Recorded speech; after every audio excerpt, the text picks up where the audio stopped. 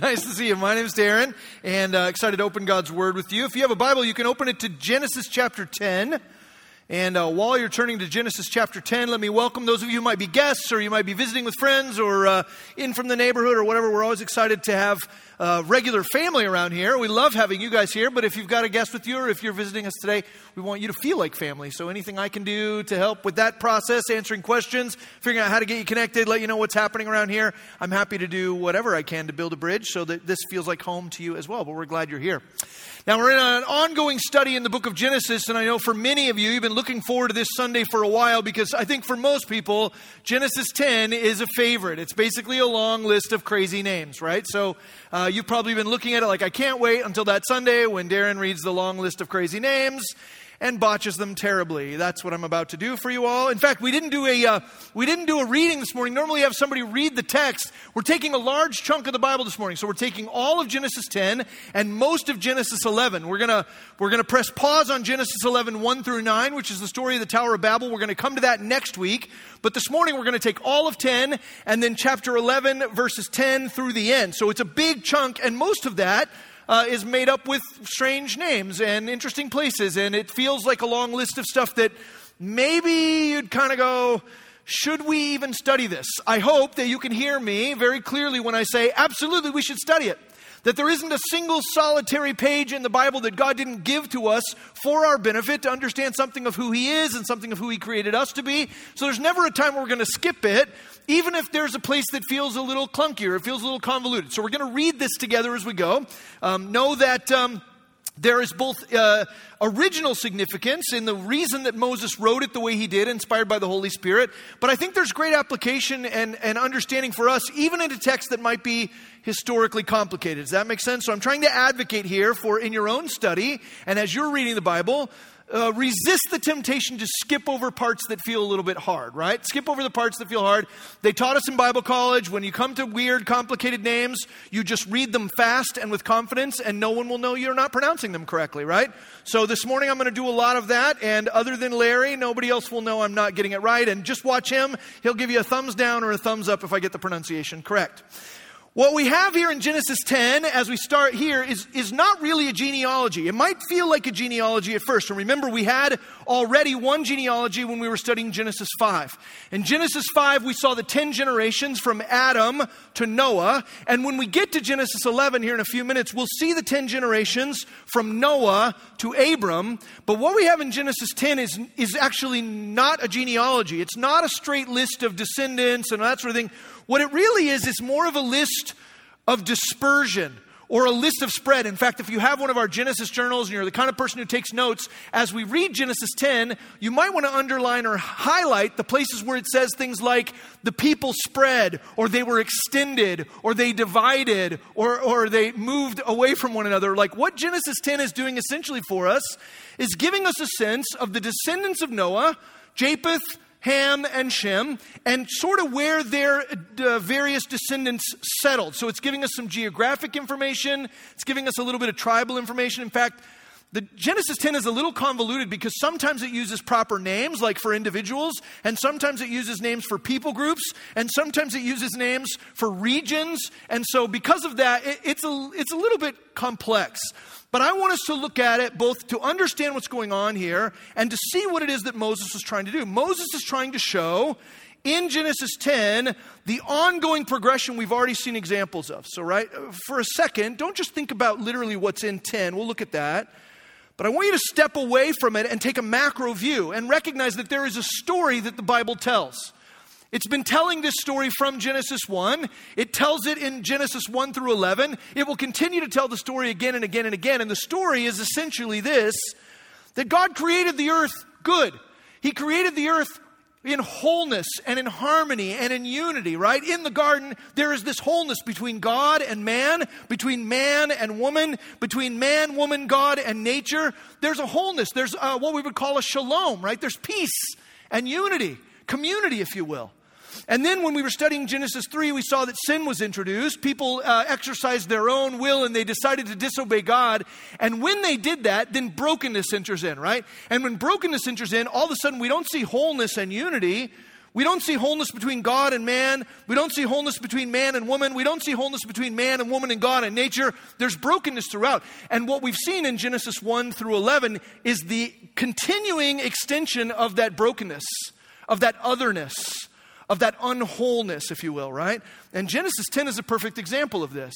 As we continue to watch things sort of unspool from Genesis 1 and 2, when things were whole and united and in community, when there was fellowship, what we've seen is otherness just continue to advance. In Genesis 10, that's why I said you can underline spread or extend, because we're just watching people divide in 10. We do it through the descendants of 3 sons of Noah. Let's just do it a little bit at a time here. Let's read the first section in sort of laying out the dispersion of the descendants of Japheth. It says in verse 1 of Genesis 10, "These are the generations of the sons of Noah, Shem, Ham, and Japheth. Sons were born to them after the flood. And the sons of Japheth, Gomer, Magog, Madai, Javan, Tubal, Meshech, and Tiras. The sons of Gomer, Ashkenaz, Riphath, and Togarmah. I saw the thumbs down. Hold on to that. Number 4. The sons of Javan, Elisha, Tarshish, Kittim, and Dodanim. And from these, the coastland people spread in their lands." There's that word spread. "From these, the coastland people spread in their lands, each with his own language, by their clans in their nations." Okay, so he's giving us kind of a quick summary of the way that the descendants of Japheth spread out. He starts with Japheth because Japheth is furthest away. They end up settling in the places that are furthest away from where Moses' original audience would have been when he wrote the book of Genesis. There are those who are furthest away from the conflict that will ensue as they enter into the promised land. The descendants of Japheth, for the most part, are people that the nation of Israel at Moses' time would have heard of, but they're so far away as to not be super relevant to their day in, day out lives. They're family, but they're far away, right? And so he gives us that first. In essence, what Moses is doing in Genesis 10 is kind of giving us a lay of the land. Who is where do they come from? What's their background? What's their history? He's kind of identifying that. It was interesting. Yesterday I went with a group of people and I've got a freshman son who's starting at Fullerton High School tomorrow on Monday. And so there's several of us who have freshman kids starting this year, and we took our kids to Fullerton High just to kind of gather up with them and pray for them, kind of walk them around, go, here's the library, here's the cafeteria, here's where things are at, science building, whatever. So we went and we did that. And then as we're kind of giving them the tour, there's this moment where Scott Balan, who was with us, he goes, "Now, at lunchtime, you guys are going to want to gather around this tree right here in the main quad. You gather around this tree. And when you get around the tree, the freshmen, you got to be really careful because everybody's going to be throwing tomatoes at you. They're going to try and hit you with tomatoes. They're going to try and take you out. The seniors, they all hang over here. So the tomatoes will primarily be coming from a southward direction." He's giving them like all this instruction. And I don't think that's making my son feel safer. You know what I'm saying? Like the whole point was to walk around and be like, now you know where you're at. But in some ways, it was like, now you know how you're going to be attacked. Like where the conflict's going to come from, where, like which trash cans they're going to dump you into or whatever, right? In essence, what Moses is doing when he gives this, and the Holy Spirit through Moses, he's saying, this is where people are. And in some ways, for the people who are about to go into the promised land, he's giving them a sense of, in some cases, who their opponents will be. Where the conflict will come from, where that conflict has arisen from, right? What its origin is and where it currently rests. But with Japheth in particular and his descendants, they're the furthest out. They're the furthest extended. It's a small group here, and he's listing them so that we understand the flow of history. He also gives us some categories, so don't miss this in 5. He says, from these, the coastland people spread in their lands, in their languages, by their clans, and in their nations. We'll see that pattern repeat again. But they're basically separating themselves based on the way they talk, where they've decided to live, right? By their sort of political factions, and also just even by their people groups, like who they have things in common with. That word clans could be translated tribes, and maybe in some of your Bible it says tribes. But there's this division. Japheth, they go off in their languages, in their locations, in their tribes, and in sort of their nation or in their political factions, right?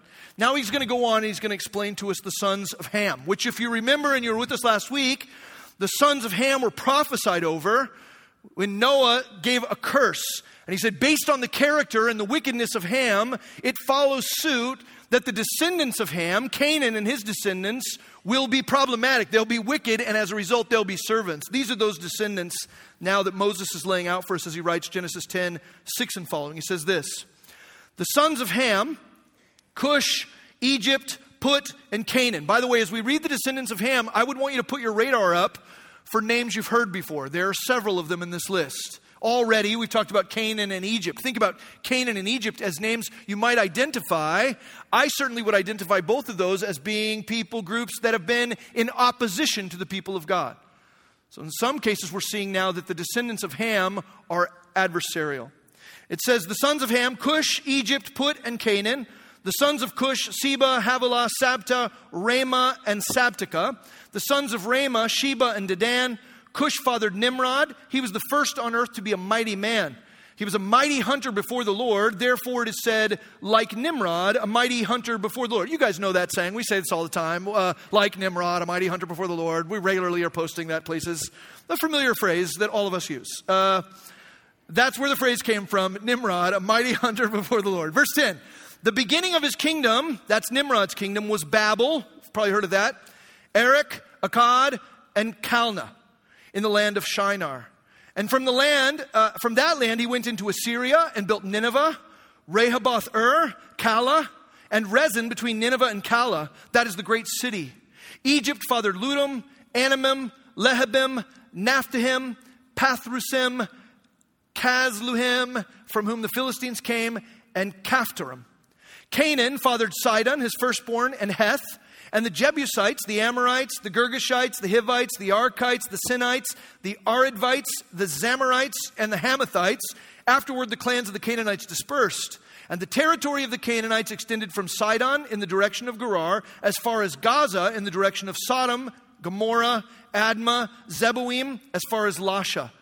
These are the sons of Ham by their clans, their languages, their lands, and their nations. There's that distinction again. What creates the division? Their lands, their language, their nation, and their peoples, right? Their nations, right? And their clans, right? So here's what I want you to see. The familiar names, right? You recognize some of them? Egypt, who would end up enslaving Israel. Think about Sodom and Gomorrah, who were ultimately punished for their wickedness, right? You think about Assyria. Think about the word Nineveh, right? You think about the name Nineveh. That might recognize or ring a bell for you. Nineveh was the city that God came to Jonah and said, I'm going to utterly destroy this city because of their wickedness if they don't repent.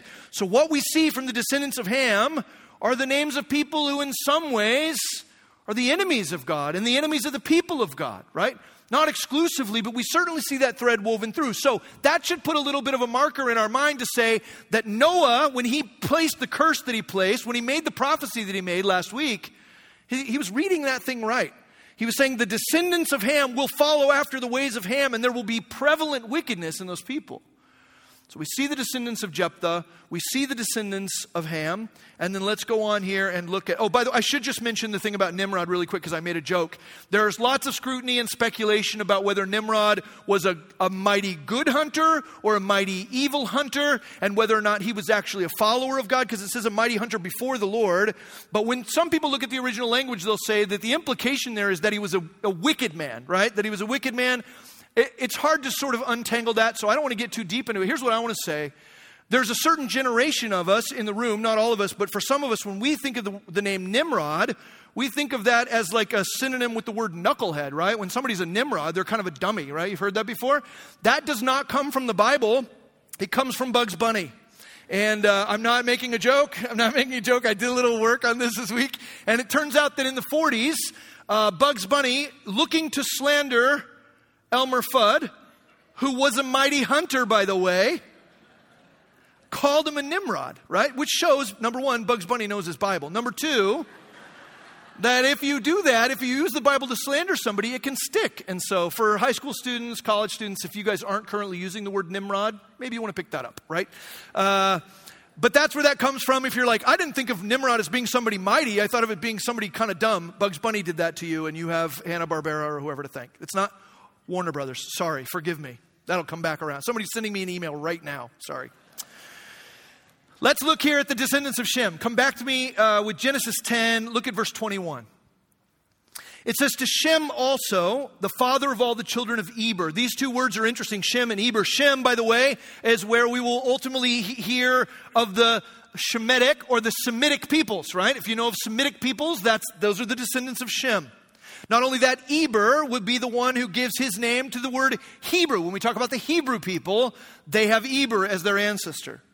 To Shem also, the father of all the children of Eber, the elder brother of Japheth, children were born.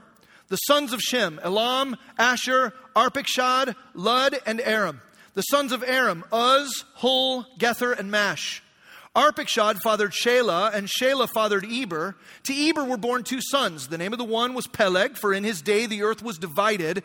There is some question about whether or not that's referring to the story of the Tower of Babel, which we'll read next week, when the earth was divided by their languages, or if that's talking maybe more about, some people say that might be pointing at continental drift. There's all kinds of guesses. There's lots of guesses. Let's not spend too much time on guesses. But it says here in 25, to Eber were born two sons. The name of one was Peleg, for in his day the earth was divided. And his brother's name was Joktan.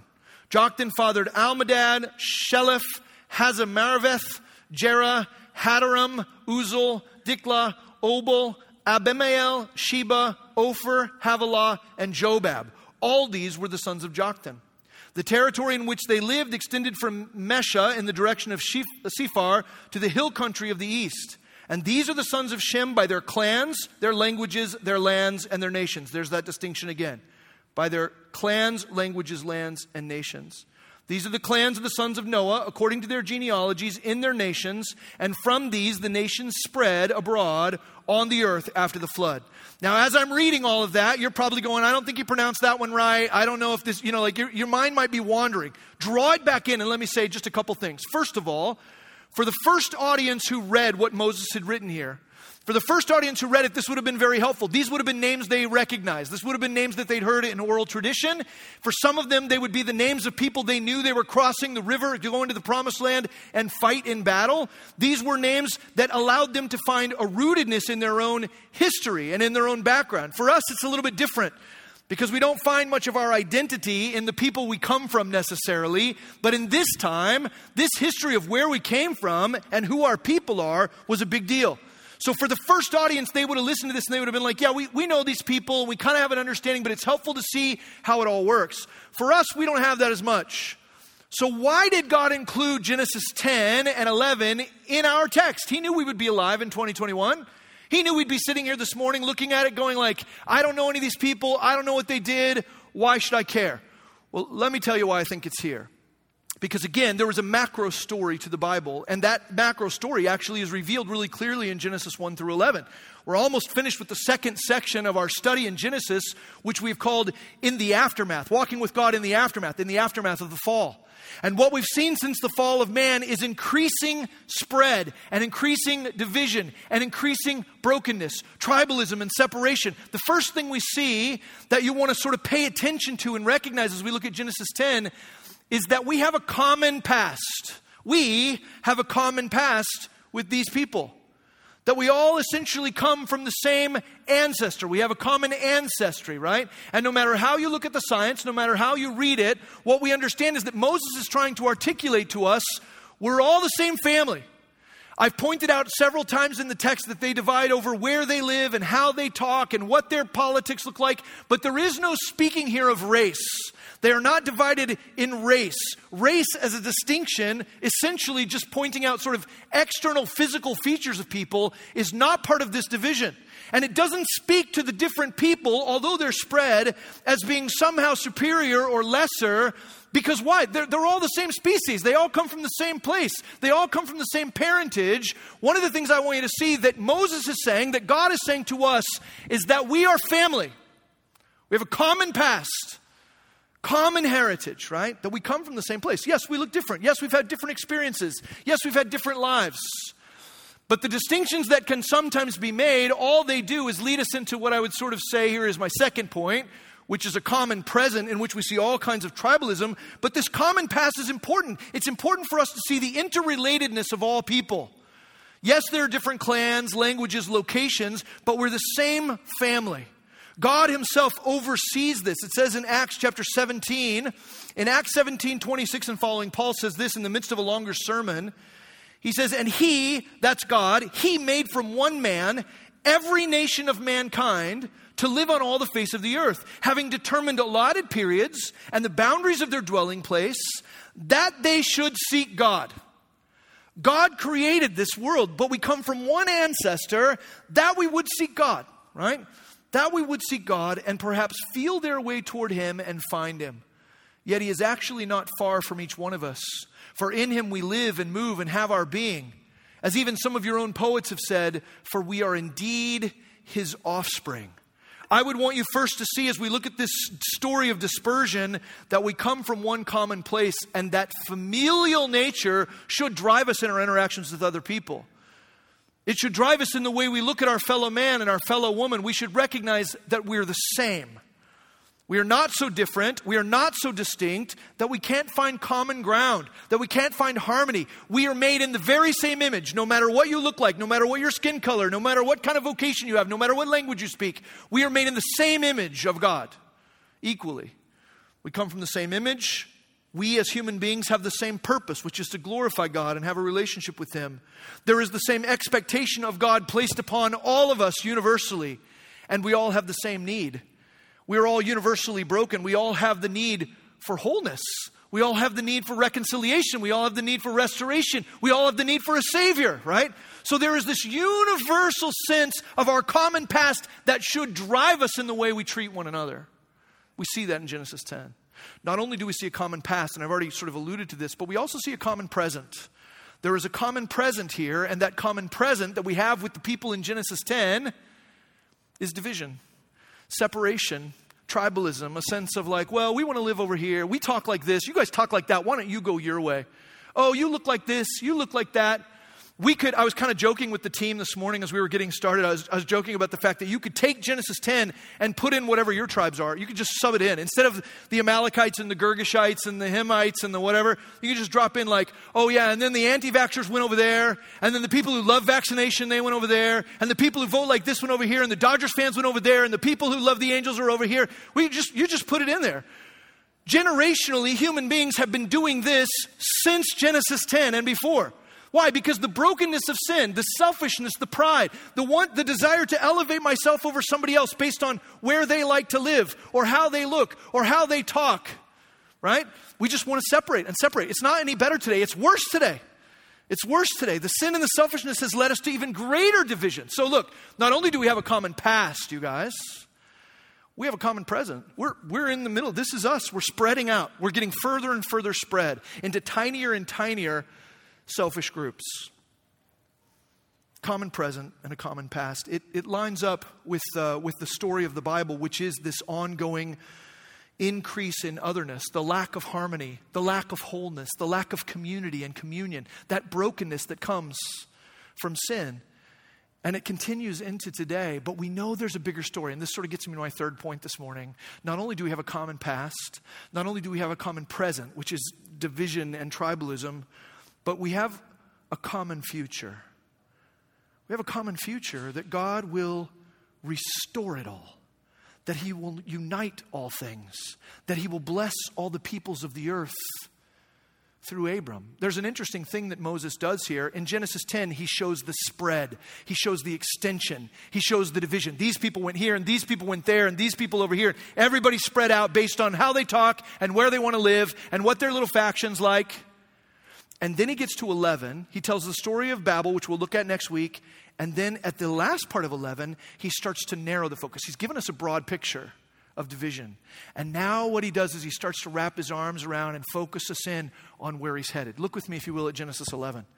In Genesis 11, starting in verse 10, we see an actual genealogy. Here we see the genealogy, the 10 generations from Noah to Abram, who would become Abraham. We'll study that in the weeks ahead. But watch the way that God brings that division into a central focus. It says this in verse 10 of Genesis 11. These are the generations of Shem. When Shem was 100 years old, he fathered Arpachshad 2 years after the flood. And Shem lived after he fathered Arpachshad 500 years and had other sons and daughters. When Arpachshad had lived 35 years, he fathered Shelah. And Arpachshad lived after he fathered Shelah 403 years and had other sons and daughters.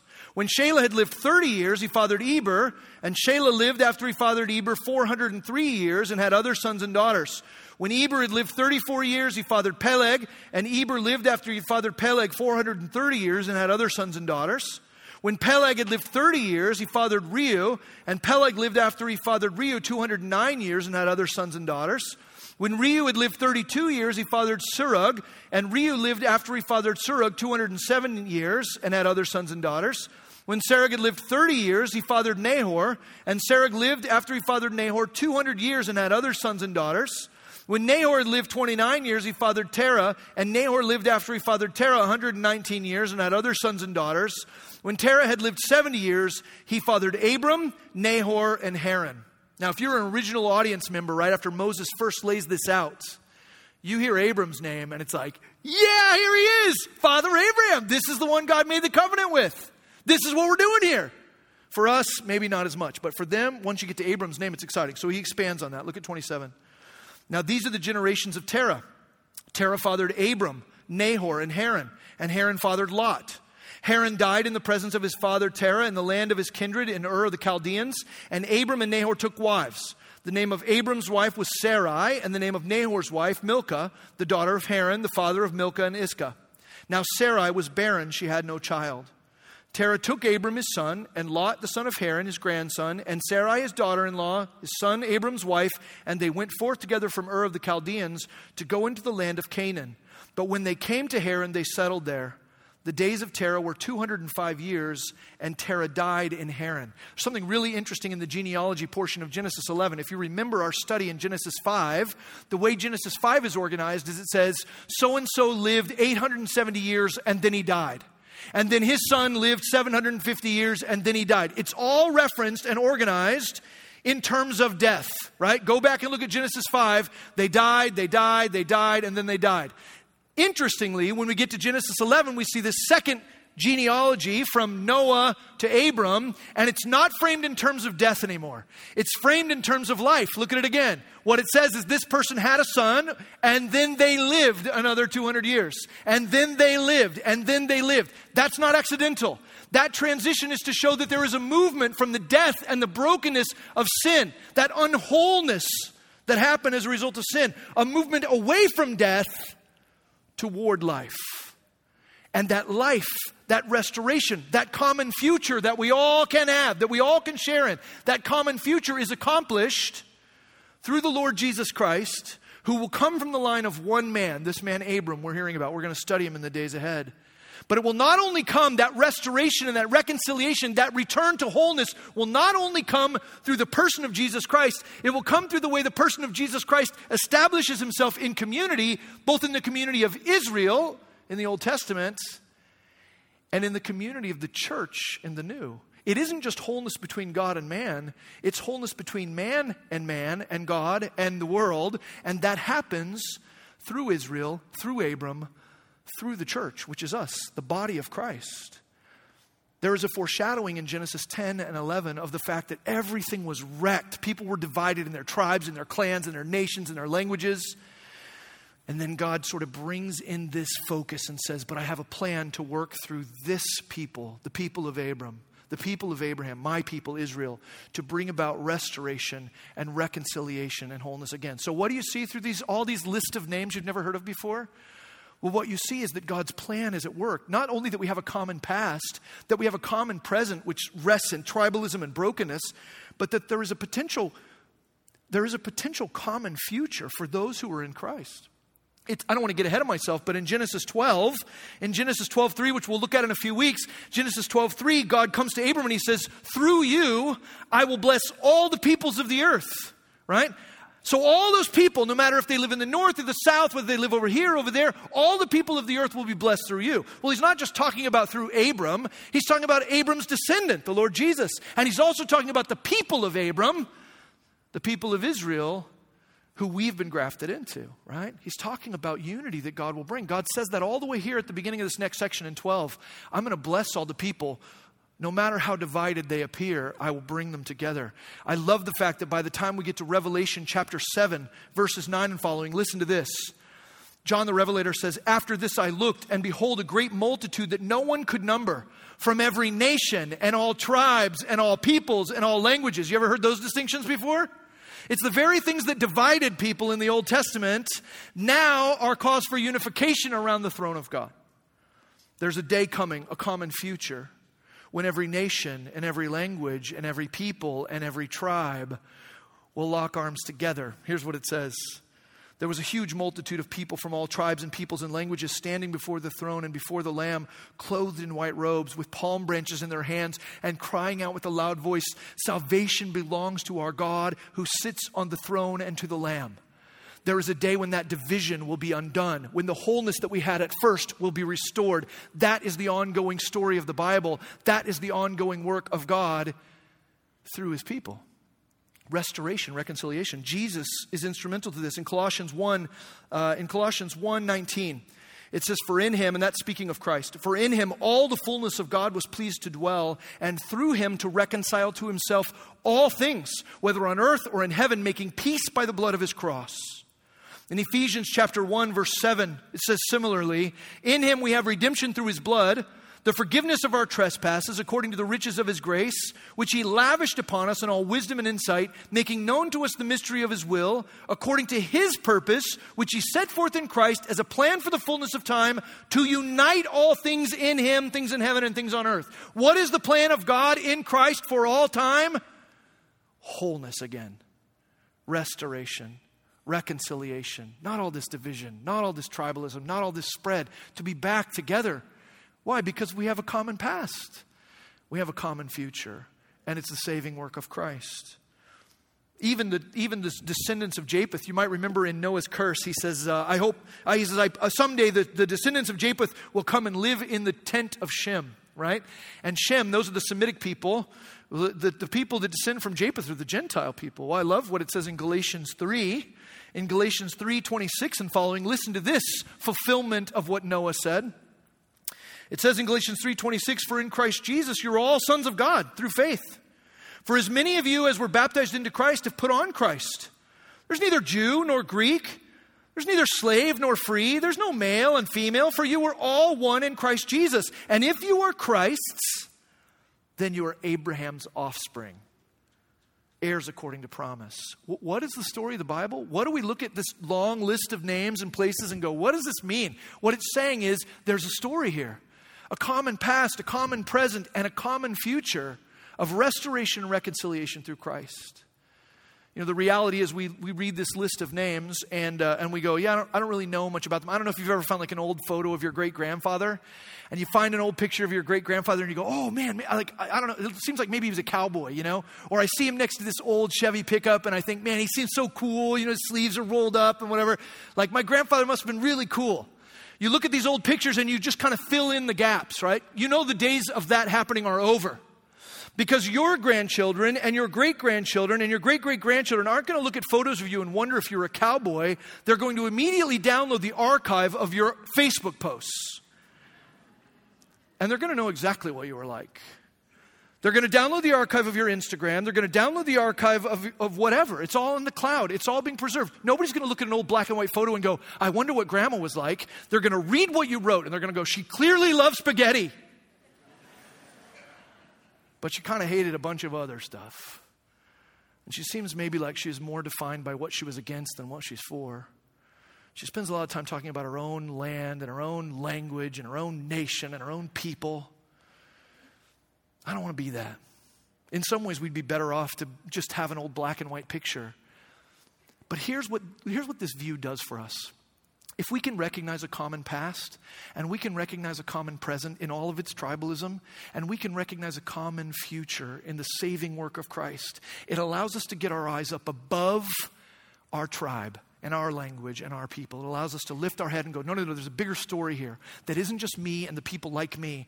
It's a bigger story of God bringing all this together, all children of Abraham, all in Christ. No Greek, no slave, no free, no Scythian, no man, no woman. We're his people. That story of reconciliation and restoration, he will accomplish. But we can participate in. We can start writing chapters in that story today. The story of God that began in Genesis 1, that we see patterned through chapter 11, and then we will see patterned again and again and again and again. Wholeness, sin and brokenness, division, and restoration, reconciliation, right? We can be agents of that restoration and reconciliation in our day and age until our common future comes to be. Right? Until the Lord Jesus returns and perfects it all. We can be a part of that today, recognizing our common past, common present, and common future. That's why we've been called to be messengers of reconciliation. If you've been in this church for any period of time, you've heard me read this verse probably more than you care, but I love it. 2 Corinthians chapter 5, verse 18 and following says this, all this is from God, who through Christ reconciled us to himself and gave us the ministry of reconciliation. He reconciled us and gave us the ministry of reconciliation. That is, in Christ, God was reconciling the world to himself, not counting their trespasses against them, or entrusting to us the message of reconciliation. Therefore, we are ambassadors for Christ, God making his appeal through us. We implore you on behalf of Christ, be reconciled to God. For our sake, he made him to be sin who knew no sin, so that in him we might become the righteousness of God. We have the opportunity to tell the story in our workplaces, in our neighborhoods, in our schools. Tell the big story of what God is doing. Is there brokenness? Is there division? Is there hurt in our world? Absolutely. Is that the way the story ends? Absolutely not.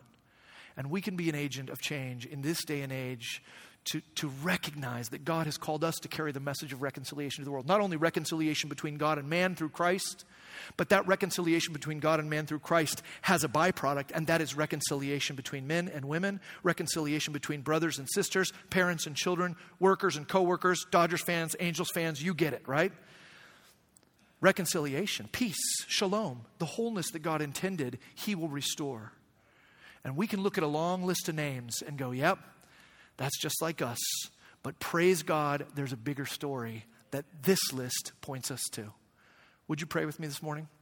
God, I pray that you would help us to take a step back from just pronouncing weird names and thinking about strange foreign places, and instead to look at the fact that we all have one family, that we all come from the same place, that we have more in common than we do that separates us. And God, maybe you give us the ability by your grace and through your power to set aside our preference for our lands and our language and our peoples and our tribes, and instead to recognize, God, that you are making us all one in you.